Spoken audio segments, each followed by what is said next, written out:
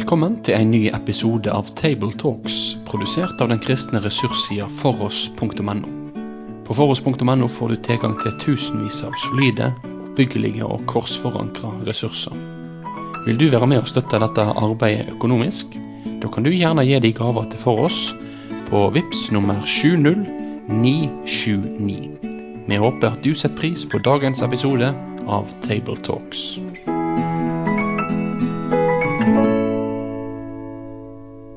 Velkommen til Table Talks, her fra Trønderbenken. Det Endre Denne, som lærer på Fjell Bibelskole, og faktisk skoleprest på Val videregående skole i Namdal. Og så det en som har tilholdssted på Heimdal. Ja, det Bjørn Jellestad, pastor i Credo Frikirke. Og så det Lars Olav Gjøra ved Gå ut-senteret. Som har flyttet midt i byen. Ja da. Ja, det flott. Det blitt advent, og vi har en adventstekst for oss, som i første omgang kan virke ganske litt sånn hard, streng, når man møter den umiddelbart, men den avslutter med å si at det evangelium, og nå skal vi se om vi klarer å få tak på det. Hvilket evangelium det vi møter i denne teksten. Og teksten fra Lukas 3, fra vers 7 til 18, en lang tekst, og vi leser i Jesu navn. Han sa da til folket som dro ut til ham for å bli døpt av ham: Ormeyngel, hvem lærte dere å flykte fra den kommende vrede? Bær da frukt som omvendelsen verdig. Begynn ikke å si til dere selv: vi har Abraham til far. For jeg sier dere, Gud kan vekke opp barn for Abraham av disse steinene. Øksene ligger allerede ved roten av trærne. Hvert tre som ikke bærer god frukt, blir hogd ned og kastet på ilden. Folket spurte ham og sa: hva skal vi da gjøre? Han svarte dem og sa: den som har 2 kapper, skal dele med den som ingen har. Og den som har mat, skal gjøre like så. Også noen tollere kom for å bli døpt, og de sa til ham: Mester, hva skal vi gjøre? Han sa til dem: krev ikke inn mer enn det dere har fått pålegg om. Også noen soldater spurte ham og sa: og vi, hva skal vi gjøre? Han sa til dem: press ikke penger av noen med vold eller falske anklager, og la dere nøye med den lønn dere har. Folket gikk nå i forventning, og i sitt hjerte grunnet alle på om Johannes kanskje skulle være Messias. Da svarte Johannes dem alle og sa: jeg døper dere med vann, men han kommer som sterkere enn jeg. Jeg ikke engang verdig til å løse skoremmen hans. Han skal døpe dere med den hellige ånd og ild. Han har sin kasteskovl i hånden for å rense sin treskeplass og samle hveten i låven. Men agnene skal han brenne opp med uslokkelig ild. Han ga også mange andre formaninger til folket og forkynte evangeliet for dem. Vi kommet til botens adventssøndag, og det Johannes som stiger fram for oss. Og i versene foran her så fortelles det altså om at i det 15. året av keiser Tiberius' regjering så kommer Guds ord til Johannes, Sakarias sønn, i ørkenen, og han drar omkring og forkynner omvendelsesdåp til syndens forlatelse, og han altså en røst, står det her, han den røst som Jesaja sier, han skal rydde en vei for han som kommer. Hver fjell skal fylles opp, hvert fjell og hver haug skal senkes, og skal det lages en autostrade her, det skal gjøres klart. Nå skal alle hindringer i veien, for nå skal det ryddes klart for han som skal komme. Det Johannes sin skikkelse. Hvem denne Johannes? Hva skal vi si mer om han? Denne veirydderen. Jeg tenker at det flott å få frem at Johannes han en sånn overgangsskikkelse. Han står med en fot i den gamle pakt og en i den nye. Han jo, Malakia sier jo det at han profeterer om den nye Elia som skal stå frem, eller en som Elia, og Jesus bekrefter at han var den nye Elia. Og Elia var jo også en sånn omvendelsespredikant, botspredikant i Gamle Testament, og en av de virkelig store profetene der. Så det jo ikke småtteri å bli sammenlignet og sammen med Elia og bli kalt som en av hans. Så det i hvert fall det første jeg tenker på. Og begge han har jo også noen fellestrekk med disse profetene ved at han opptrer i ødemarken. Og det synes jeg også er interessant her med hvor vi finner han. Mange av profetene var ofte i ødemarken, og vi ser jo også at noen av de store hendelser som Gud gjør med å gjennomføre med Israelsfolket, det skjer jo nettopp i ørken og i ødemarken. Og han kler seg jo med vilje, da, virker det som nettopp Elia. Matteus som har med den detaljen at han hadde en kappe av kamelhår og et lærbelte om livet. Og det vel bare Elia du får opp, tror jeg, hvis du søker på de to tingene. Ja. Andre kongebok 1,8 står det en fotnote til her i min oversettelse. Så får vi se hva det står. Ja, det var en hårete mann med et skinnklede bundet om livet. Så står det der. Om Elia. Ja. Og når Jesajas ord da, om denne figuren blir sitert før vår tekst her, da, så er det en voldsom oppgave for oss. Altså, hvert fjell skal liksom bort, og hver haug skal fylles opp. Det liksom som vi ser for oss en sånn norsk, altså man skal liksom bygge et autostrade liksom, i norsk vestlands vei, liksom, hvor det svinget og kroket og høyget og bakket. Liksom, nå skal det bygges veldig plant her. Og hva slags veirydding står vi overfor? Hvor det skal ryddes hen?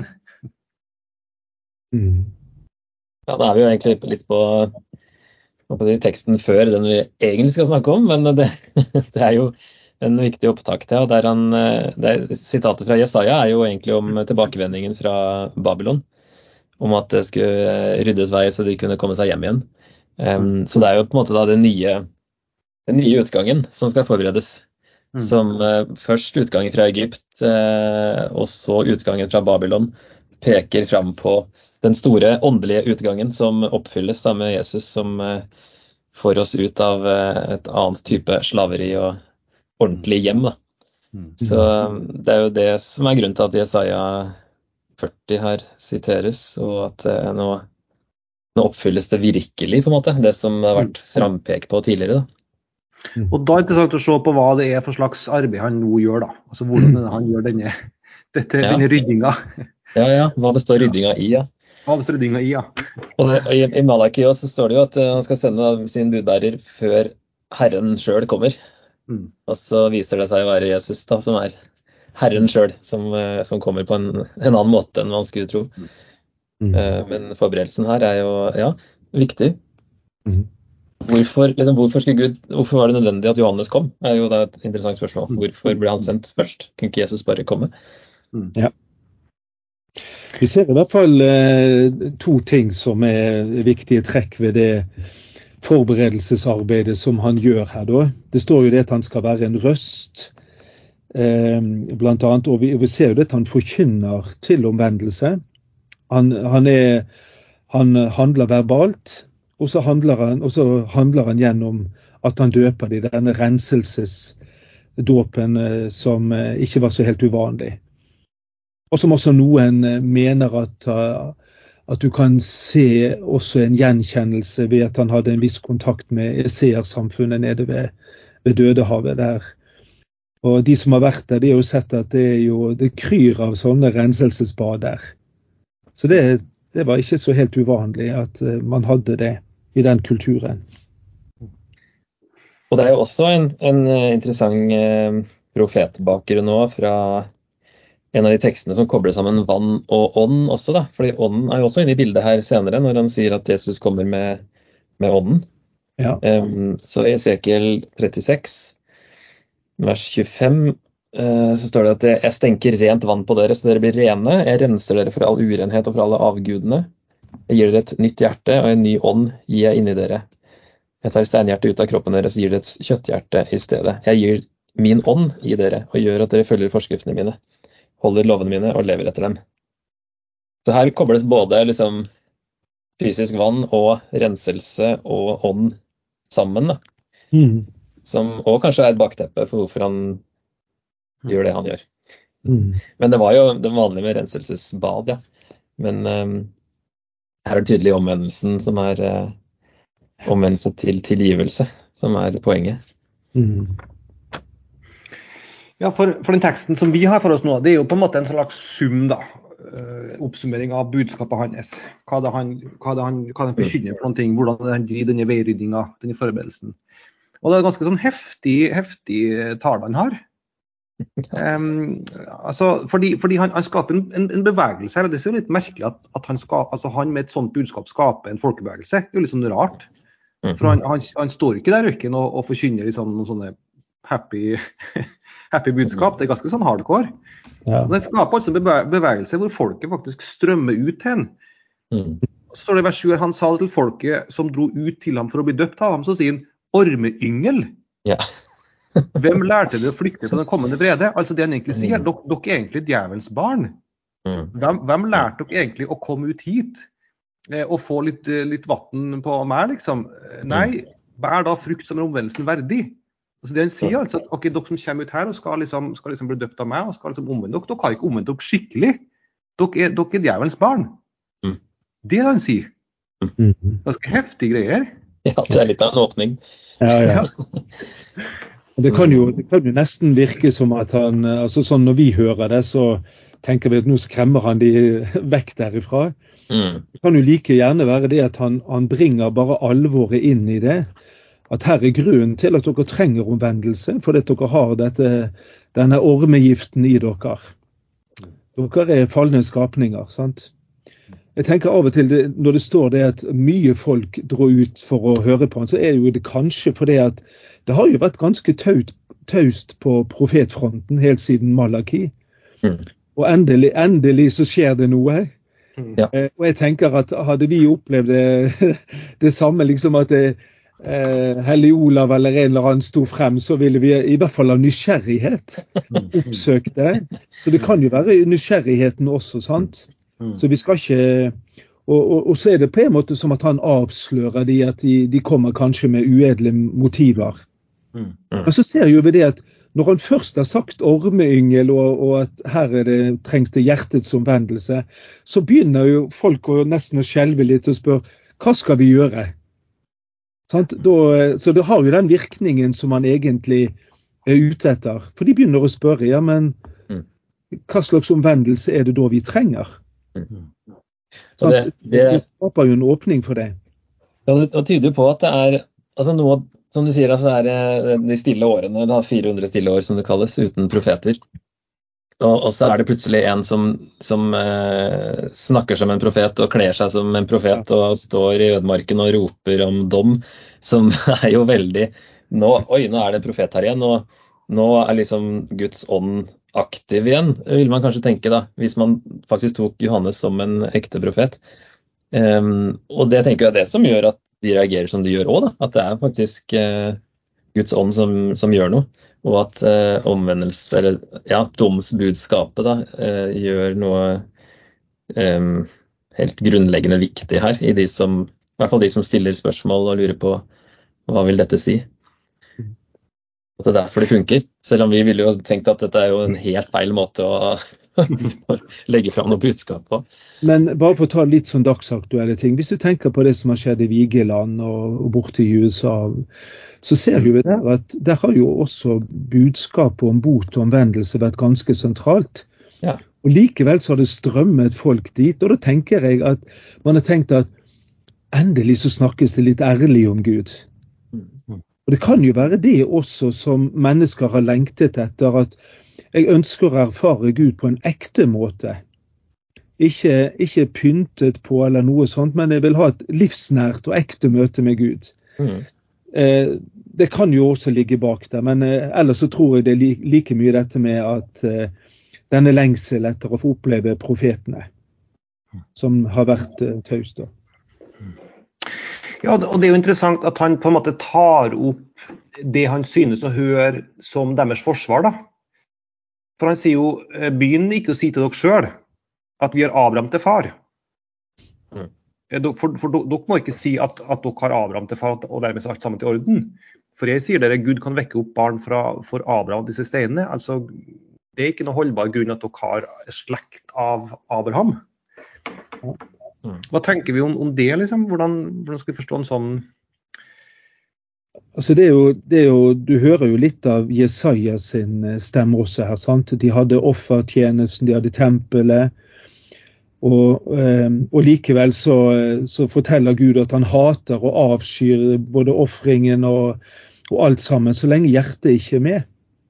Og det er jo litt av det samme som vi hører her, at de kan ikke gjemme seg bak fortiden sin og alle fordeler, og at de har tempel i Jerusalem, at de har loven, og at de har land, og de har pakten, og de har Abraham, hvis ikke de lever med den Gud som er paktens og Abrahams Gud. Så jeg tenker at det er noe der han lengter etter, at du har en omvendelse som står i forholdet til alle de velsignelsene som Gud har gitt i. Det er i hvert fall noe av det første jeg tenker da. Og man trodde jo ofte at var man israelitt, så ville man bli frelst uansett, for man var Guds folk. Så det er jo den misforståelsen der, ja. At det var stort sett alle unntatt de verste synderne, og noen få unntak, liksom, som ikke ville da bli frelst når man tilhørte Israel. Så det er i hvert fall en misforståelse som han rydder ganske kraftig opp i. At her må ikke tro det. Og som vi også står i fare for å havne i. Ja. Det kan man jo si. Og tenker at vi er kristne fordi vi er i kristen kultur og døpt og konfirmert og sånne ting. Som da kan folk komme på å kalle seg kristne, bare ut fra det. Så de samme aktualitetene er like aktuelle i dag som den gang. Ellers så synes jeg jo at det er veldig interessant å høre på Johannes her, hvordan han svarer de. Han svarer jo de sånn veldig konkret med eksempler. Har du 2 kjortler eller kapper, som det står i din oversettelse, så skal du gi den ene. Har du underforstått, har du rikelig med mat, så skal du dele. Altså du skal dele dine materielle goder. Du skal vise omsorg for de som sulter.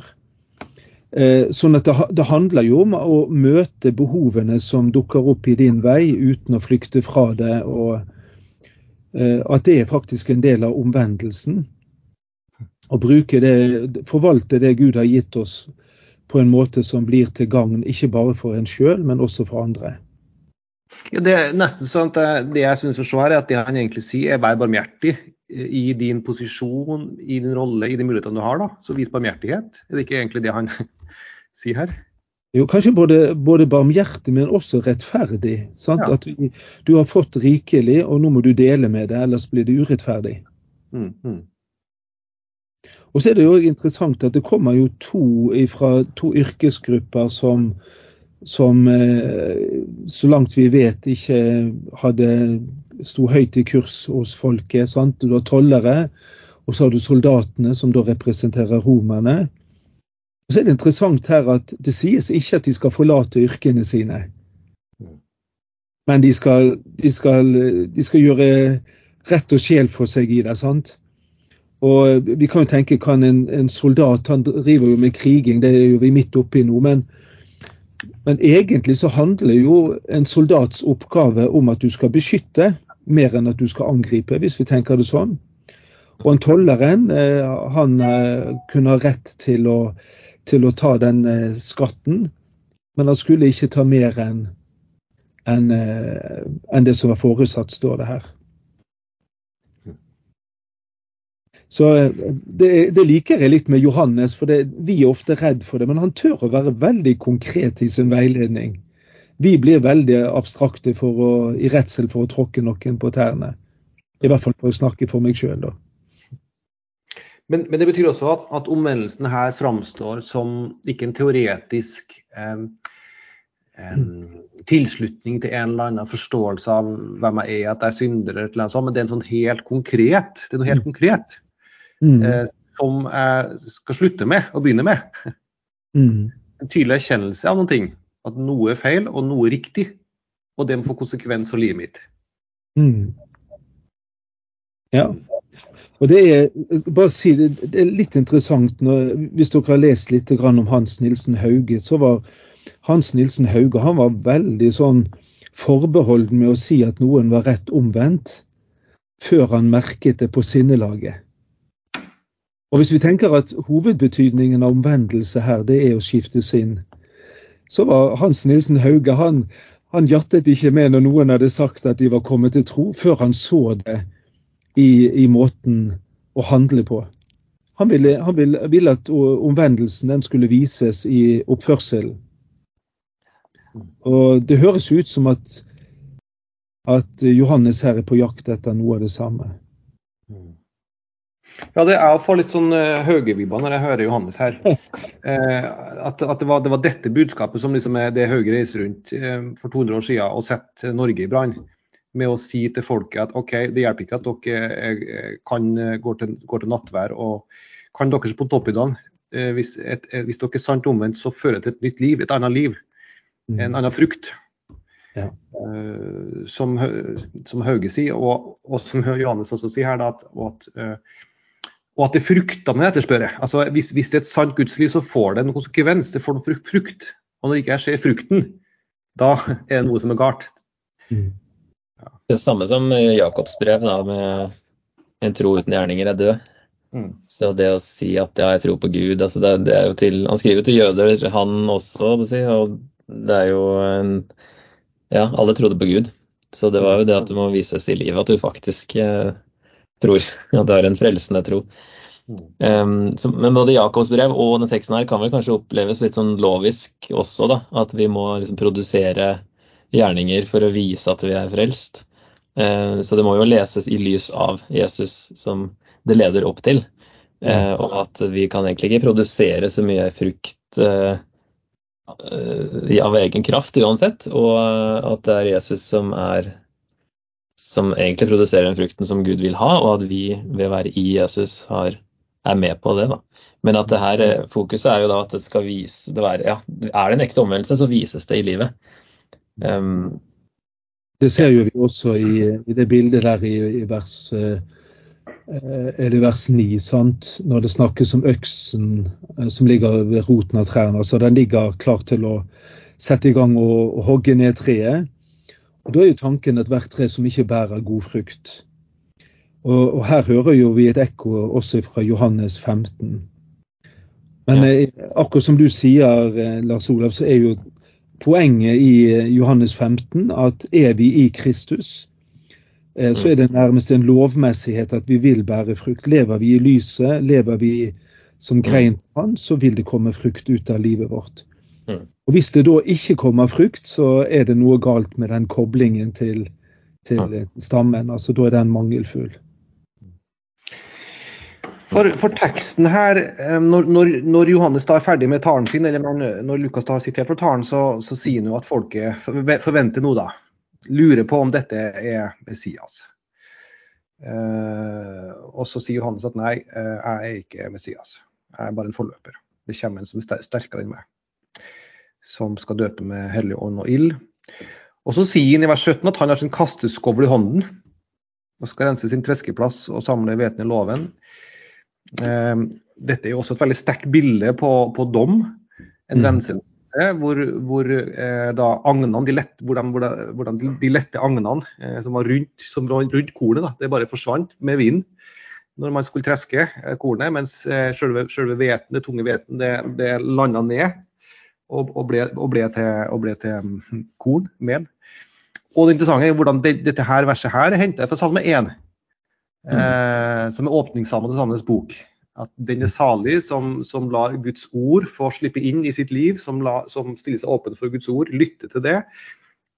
Mens den som avviser Guds ord, ikke lytter til det, ikke er salig og kommer under Guds dom. Det er interessant at på en måte at Johannes knytter, eller ikke Lukas da, nei Johannes, knytter denne salmen til Jesus. Så dette peker også fram til Jesus. Johannes et budskap her. Ja, det er jo det som altså interessant da at det står at han forkynte evangeliet i neste vers 18 der. Og at det her blir omvendelse for å unngå dommen da, som han oppfører til her. Det er jo en sentral del av evangeliet. Og er jo også det som Jesus gir disiplene oppdrag i slutten av Lukas 24, når de som forbereder apostlenes gjerninger, når han sier at de skal ut og forkynne i hans navn, skal omvendelse og tilgivelse for syndene forkynnes for alle folkeslag. Så det er jo samme budskapet, og det kommer jo enda tydeligere fram i Matteus, som har også med at Johannes også forkynte venn om for himmelriket er nær. At de har så å si helt lik ordlyd da, i oppsummeringen av hva de forkynte. Så dom, altså Johannes sier her, virker det som i den teksten, at dommen er nær fordi Jesus er nær og kommer snart, og da kommer dommen også. Vi så jo på det, når Messias kom, så skulle liksom alt skje på en gang, og så var det jo litt overraskelse at det ble dratt ut litt, første og andre, at det var et andre komme da, i tillegg. Men det er en ting at dommen er nær fordi Jesus er nær, og at det her med at omvendelsen må vise seg i livet praktisk da. Og at det er litt sånn, ja nå skjer det, og nå må dere gjøre alvor av det. Ja, så han skal døpe dere med en hellig ånd og ild, og det er mye domsspråk her også da, egentlig både i ild og i det som du nevnte Endre med det her korn og treskeplassen og sånn, det forutsetter jo en innhøstning som har skjedd, og det er jo også et domsbilde når det høstes inn når Gud skal skille hveten og agnene her da. Men dette kan jo også peke frem mot nettopp det at er det noe Messias gjør, så er det at han kommer til å skape et skille i historien. Han kommer til å sette mennesker på valg, og i ytterste konsekvens så om vi går med han eller vi går mot han. Hvis ikke vi er med han, så har vi en dårligere utgang, for å si det fint. Så det er tydelig det at Messias, det er ikke bare sånn at han kommer for å sette et skille mellom jødefolk og hedningene, men skillet går midt inn i det jødiske folk også, om de vil ta imot han og tro på han, eller om de ikke vil gjøre det. Så hvis vi går tilbake til begynnelsen som du hadde Endre, at dette er sånn botens, omvendelsens adventssøndag, så kaller den jo egentlig hver enkelt av oss å stille dette spørsmålet: hva er mitt forhold til Messias? Hva er mitt forhold til Jesus? Til å følge han, lar jeg han få lov til å forvandle mitt sinn? Har jeg snudd retningen sånn at jeg går i samme retning som han? Og at omvendelsen til Jesus, det er også det store evangeliet for oss, for det gir meg frelsen, og det gir meg evig liv. Jeg har lyst til å si litt mer også om hvordan dommen henger sammen med evangeliet. Og det første som er litt problematisk for oss er jo at dom er en god ting. Egentlig i Bibelen så er det positivt at Gud kommer og dømmer, fordi de har det så mye verre enn oss. Vi sliter med å forstå hvordan dom kan bli positivt, at det er men det løftes fram som noe virkelig, altså hvilken salmen er det? Den om fjellene som skal juble, og elvene og trærne og sånt klapper i hendene, hele skapverket jubler og er helt i ekstase, fordi, kommer det helt på slutten, fordi Gud kommer for å dømme. Det er derfor hele skapverket jubler. Så det er en ting, altså det er en del av evangeliet, fordi Gud skal gjøre alt bra igjen, alt det onde skal bort. fordi Gud er god. Ikke sant? Det der sliter vi litt med i Vesten, for vi har det så bra. Å forstå at det er en positiv ting i seg selv. Og så er det jo positivt at man ved å omvende seg før det skjer, så kan man unnslippe det.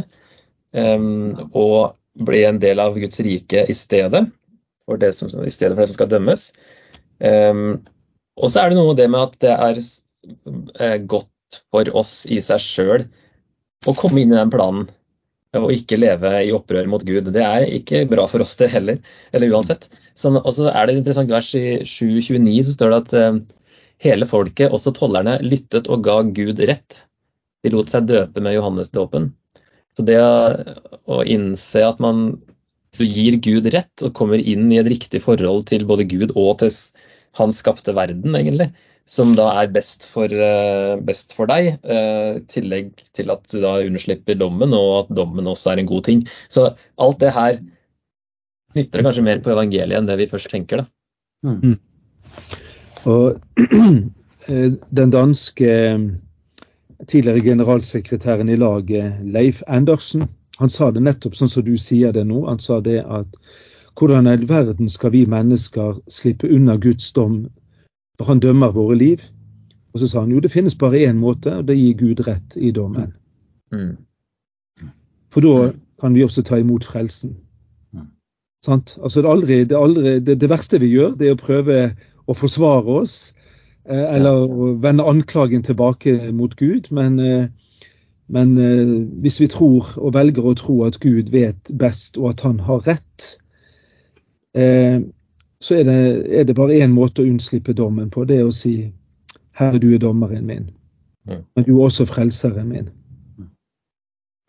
Gi Gud rett. Da gir det fullstendig mening at det står i siste verset, altså at Johannes forkynte evangeliet for dem, og at dette er også en del av evangelieforkynnelsen, og for å kalle det til omvendelse og bot og oppgjør og erkjennelse. Helt til slutt, hva forteller denne teksten oss om hva adventstida også er?